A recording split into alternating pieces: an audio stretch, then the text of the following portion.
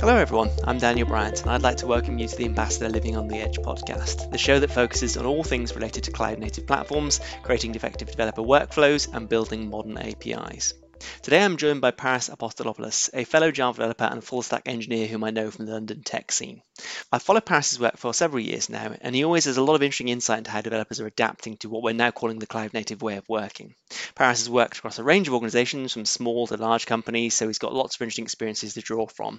And I've particularly enjoyed learning about his thoughts on how enterprise organizations are adapting their ways and moving to the cloud. If you like what you hear today, I would definitely encourage you to pop over to our website at getambassador.io, where we have a range of articles, white papers, and videos that provide more information for engineers working with Kubernetes and the cloud. You can also find links there to our latest release of the Ambassador Edge Stack, the open source API Gateway, and our CNCF hosted telepresence tool too.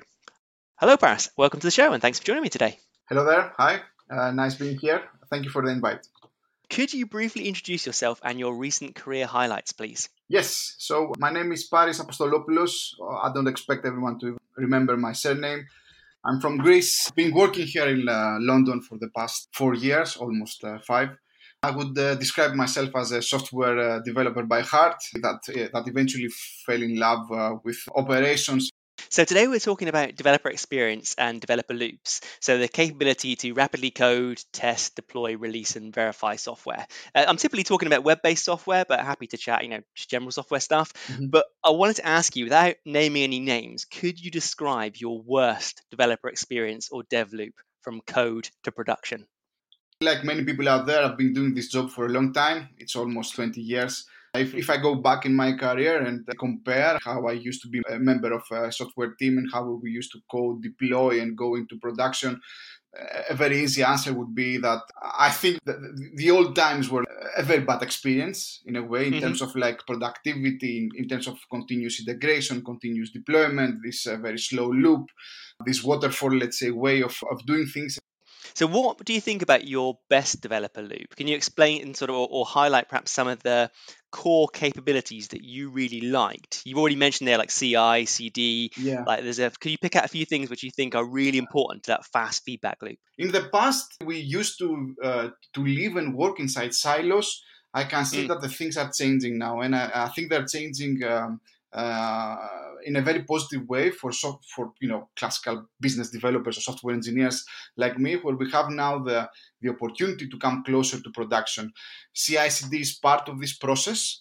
It gives you the framework of actually software engineers coming closer to operations, and then we can start talking about things like the cloud and eventually all these nice abstractions that now we have available, and how we enable us to eventually be more productive and be more reactive, let's say, in mm. delivering faster solutions. So you mentioned something very interesting there about sort of being close to production, being close to business. How important do you think it is for developers to understand business requirements to the point that they can actually take full responsibility, say, for, taking an idea and actually seeing it through to observing business value? For me, this is like one of the epiphanies I had in the last 4 years. I was lucky Mm, enough eventually to join some companies that they were fully on board on that vision. And for me, it was like it's one of the best things that happened for my career, because it's like seeing the light. I mean, yes. once I was given the opportunity, obviously without being an expert, I was given the opportunity to come closer to production. I think I gradually started becoming a better developer. So Mm, it was the first time where actually I could totally relate, and I could now see eventually how my flows as a developer, maybe my tech choices, maybe my style, maybe the libraries I pick or the frameworks, at some point, especially on, let's say, systems that eventually they require a lot of love and attention and eventually they're public facing, how hmm eventually could affect the actual operation, the actual solution, and the features provided to the end customer. So slowly this transformation started, and so the more developers eventually come closer to production, I think they increase their skills, they become better. It's not an easy path. Yes. It's not happening like that, but hmm it's a journey that eventually I would be forever grateful. For me, it totally changed what my job would be, what I would do, and eventually how the impact of my job would be, to customers of actually the solutions I was creating. Yeah, super. So I wouldn't mind to dive in a bit more to some of the operational things there you meant, Paris, because you and I think of very similar careers from that perspective. Before that, though, I wanted to take a step back and look, say, at some of the architecture choices. I've seen you chatting on Twitter about microservices and things. How do you think this drive towards smaller, more modular architectures has affected the developer loop and the experience? 5 or 7 or 8 years ago, when this modular, let's say, approaches into eventually architecting systems started coming into play, and eventually people started writing and started writing articles and eventually started preaching about it. I was, Mm, one of the many that was saying that this is unnecessary. I've been spending 2/3 of my career eventually, on technologies or eventually on setups or eventually on architectures that they were not modular in a way. They were mm, claiming that they were modular in their own respect. Maybe they had attempts of actually being modular internally. mm. That's why we were discussing a lot about code modularity. Especially, I'm coming from the Java world. It's Yep. something that we're very, it's a very famous topic within our community. Slowly, though, and especially when you have the luck to work on, let's say, more high impact systems rather than, let's say, small scale applications that don't affect systems, I could gradually see as I was switching jobs and eventually I was switching companies, how the practical approach of divide and conquer, it's actually the very, very core of this whole debate about microservices. As I get older, I tend eventually to become a bit more grumpy in terms of, I think that in many cases, our software solutions are not ideal. I mean, many of us, we know the ideal state, Yeah. but when you actually go into different places, you see that you had to make compromises and you had to, cut corners and because of different reasons and stuff like that. So for me, the Mm, adoption of microservices or let's say a modular architecture, or as I say, this divide and conquer, is mostly like an attempt actually to tame these mini chaoses that eventually mm. software projects can become to for different reasons, for good or bad reasons. So it's like a pragmatic, let's say, approach on solving or improving a solution. It's not the ultimate solution. You could have perfect microservices platforms or perfect monoliths, but Mhm. I think it's like a solution where we meet in the middle. We actually divide and conquer the problem into smaller problems. Sometimes we satisfy organizational needs, sometimes we satisfy technical needs, but it's better to have smaller problems than one big that actually cannot move. This is where I'm Yes. coming from, and this is the hill I will die, as saying on Twitter. Yeah, nice. I like it. So coming back to what you said earlier, which I thought was equally as interesting as your comments there, was it's important for developers to be operationally aware. As you get closer to production, you need to understand, am I writing functions? Am I deploying onto Kubernetes? All these kind of things.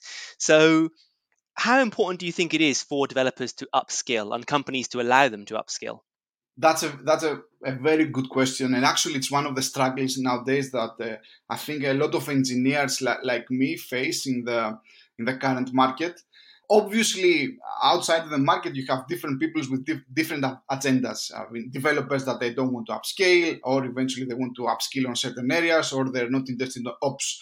I Yes. belong. I belong to the a group of people that they believe that, especially for this large community of the Java developers out there. It's one of the biggest developer communities out there. Yeah. Paving the way into modern infrastructure, whatever that means, is actually one really interesting way of actually upskilling and keeping up to date. I consider that even for younger developers, it's a must.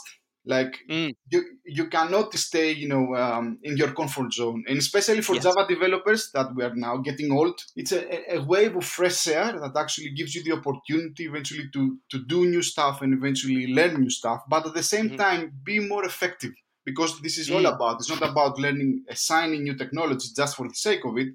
yes. It's actually bridging your skills and actually to deliver better solutions. Some organizations Hmm. are already on board. Yep. Some others they claim to be, but they're not. Some others they like to have their silos again. I think things are changing rapidly, and the more the cloud providers keep pushing services and eventually solutions, the more this wave is going to become stronger and stronger, and eventually most of the organizations will try to get aligned with the new trend. How much do you think cloud native technologies and platforms have impacted the dev loop? I'm thinking things like Kubernetes. I've got to create a container now, put my Java app in a container, ship the container to Kubernetes. What's your thoughts on how that's affected your developer experience? I experienced this transformation gradually, as I think every developer out there. Some years ago, somebody gifted us things like Docker, right? Yeah. Obviously, experienced sysadmin people will say that eventually these tools were already available, but obviously they were not available for the, let's say, the masses of developers out there, or they didn't have the skills or the knowledge, or they were not easy to use, whatever it is. So we started using these technologies like Docker and stuff like that, but there was always something missing, if you ask me. And especially since I've spent a lot of years working with things like application servers, enterprise architectures and things like that, it seems that eventually the jump that we had to do from this application servers architecture eventually to smaller services and Docker and stuff like that, something was missing. And the birth of things like Kubernetes and eventually other cloud native, let's say, solutions, not only Kubernetes, I mean, we can see other cloud providers, eventually they are offering similar solutions now on top of their already existing services. Kubernetes answered most of the basic, let's say, operational needs that we had in mind, and reduced the friction and actually the time to production for mainly developer-centric teams. And actually, I think it started to break in on the silos of like, okay, you're the developer, you just only write code, someone else pushes it to productions, and someone else maintains it. Yes. So suddenly we had a framework that actually gave us an entry to this world, and obviously we had to upskill. Right, there's no doubt. So you touched there sort of on Kubernetes kind of gave enough primitives to solve a lot of the problems. Obviously, my background, I'm very much interested in, say, API gateways, service meshes, managing traffic. How important do you think it is for developers to understand and control traffic, both at the ingress point, say the gateway, and also service to service? Is that more of a dev responsibility, more of an ops responsibility? What do you think? So in my book, developers should upskill and eventually become better ops, without saying that we don't need specialists. Yes. In my book, as a developer, the more you know about everything, about your system, your solution, from top to bottom, from the edge, the database or the mainframe, the better. If this can be, let's say, a combination of different people and different skills in the same team, that's fine as well. If it's only a dev team or whatever, that's fine. It's like you need to know, you need to have the knowledge. If that answers your question. Yeah, definitely, Press. Because you also played around with the Ambassador API Gateway. That's how I bumped into you, I think, on Twitter and so forth. What do you think was good around Ambassador that enabled you to do something perhaps you couldn't before? So I have to go back a bit before eventually jumping into things like Ambassador, because we talked a bit about Kubernetes, and eventually lots of developers will have the same journey like me. The journey is it's not easy. It was painful. It had a lot of challenges. You had to upskill. You had eventually to accumulate a lot of complexity. You have to tame the beast. And there's one thing saying on Twitter or eventually a blog post, yes, I'm using Kubernetes, for my personal project, and another thing like using Kubernetes in production. Yeah. So there are different phases that eventually you have to go through using Kubernetes, and one of them, let's go back now to ingresses and stuff like that. It's like how eventually you welcome all this traffic inside your clusters, from the outer world. For me, the journey with ingresses and Kubernetes eventually started very early because I was working on a public API project. So the API was like a set of services deployed on Kubernetes stateless, that's fine. But always, you had this kind of, let's say, concern, all right, what about this pipe that actually ingresses all these requests inside my cluster? And it was not an easy journey, to be honest, because like many people out there, we started classic load balancers.